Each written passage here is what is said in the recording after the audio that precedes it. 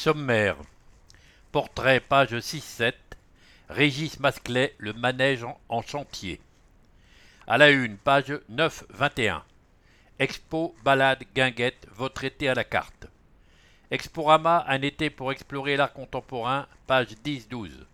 Si on sortait, page 13-15. On prend l'air, page 16-17. À Becherel, le livre se conjugue sur tous les tons, page 18-19.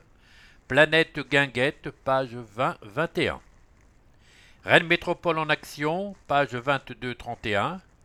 Climat, entraîner tous les acteurs du territoire dans la transition. Les halles en commun prennent vie, page 23. Décryptage, budget 2023, page 25. 3 ans de thèse expliquée en 3 minutes, page 27. Sécheresse ou pas, il est indispensable d'économiser l'eau, page 28.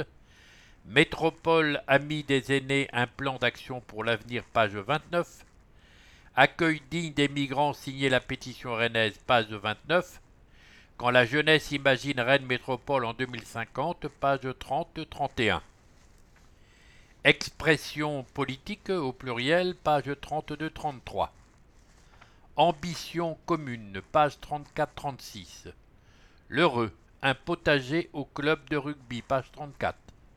Pompéan, en famille solidaire, page 34.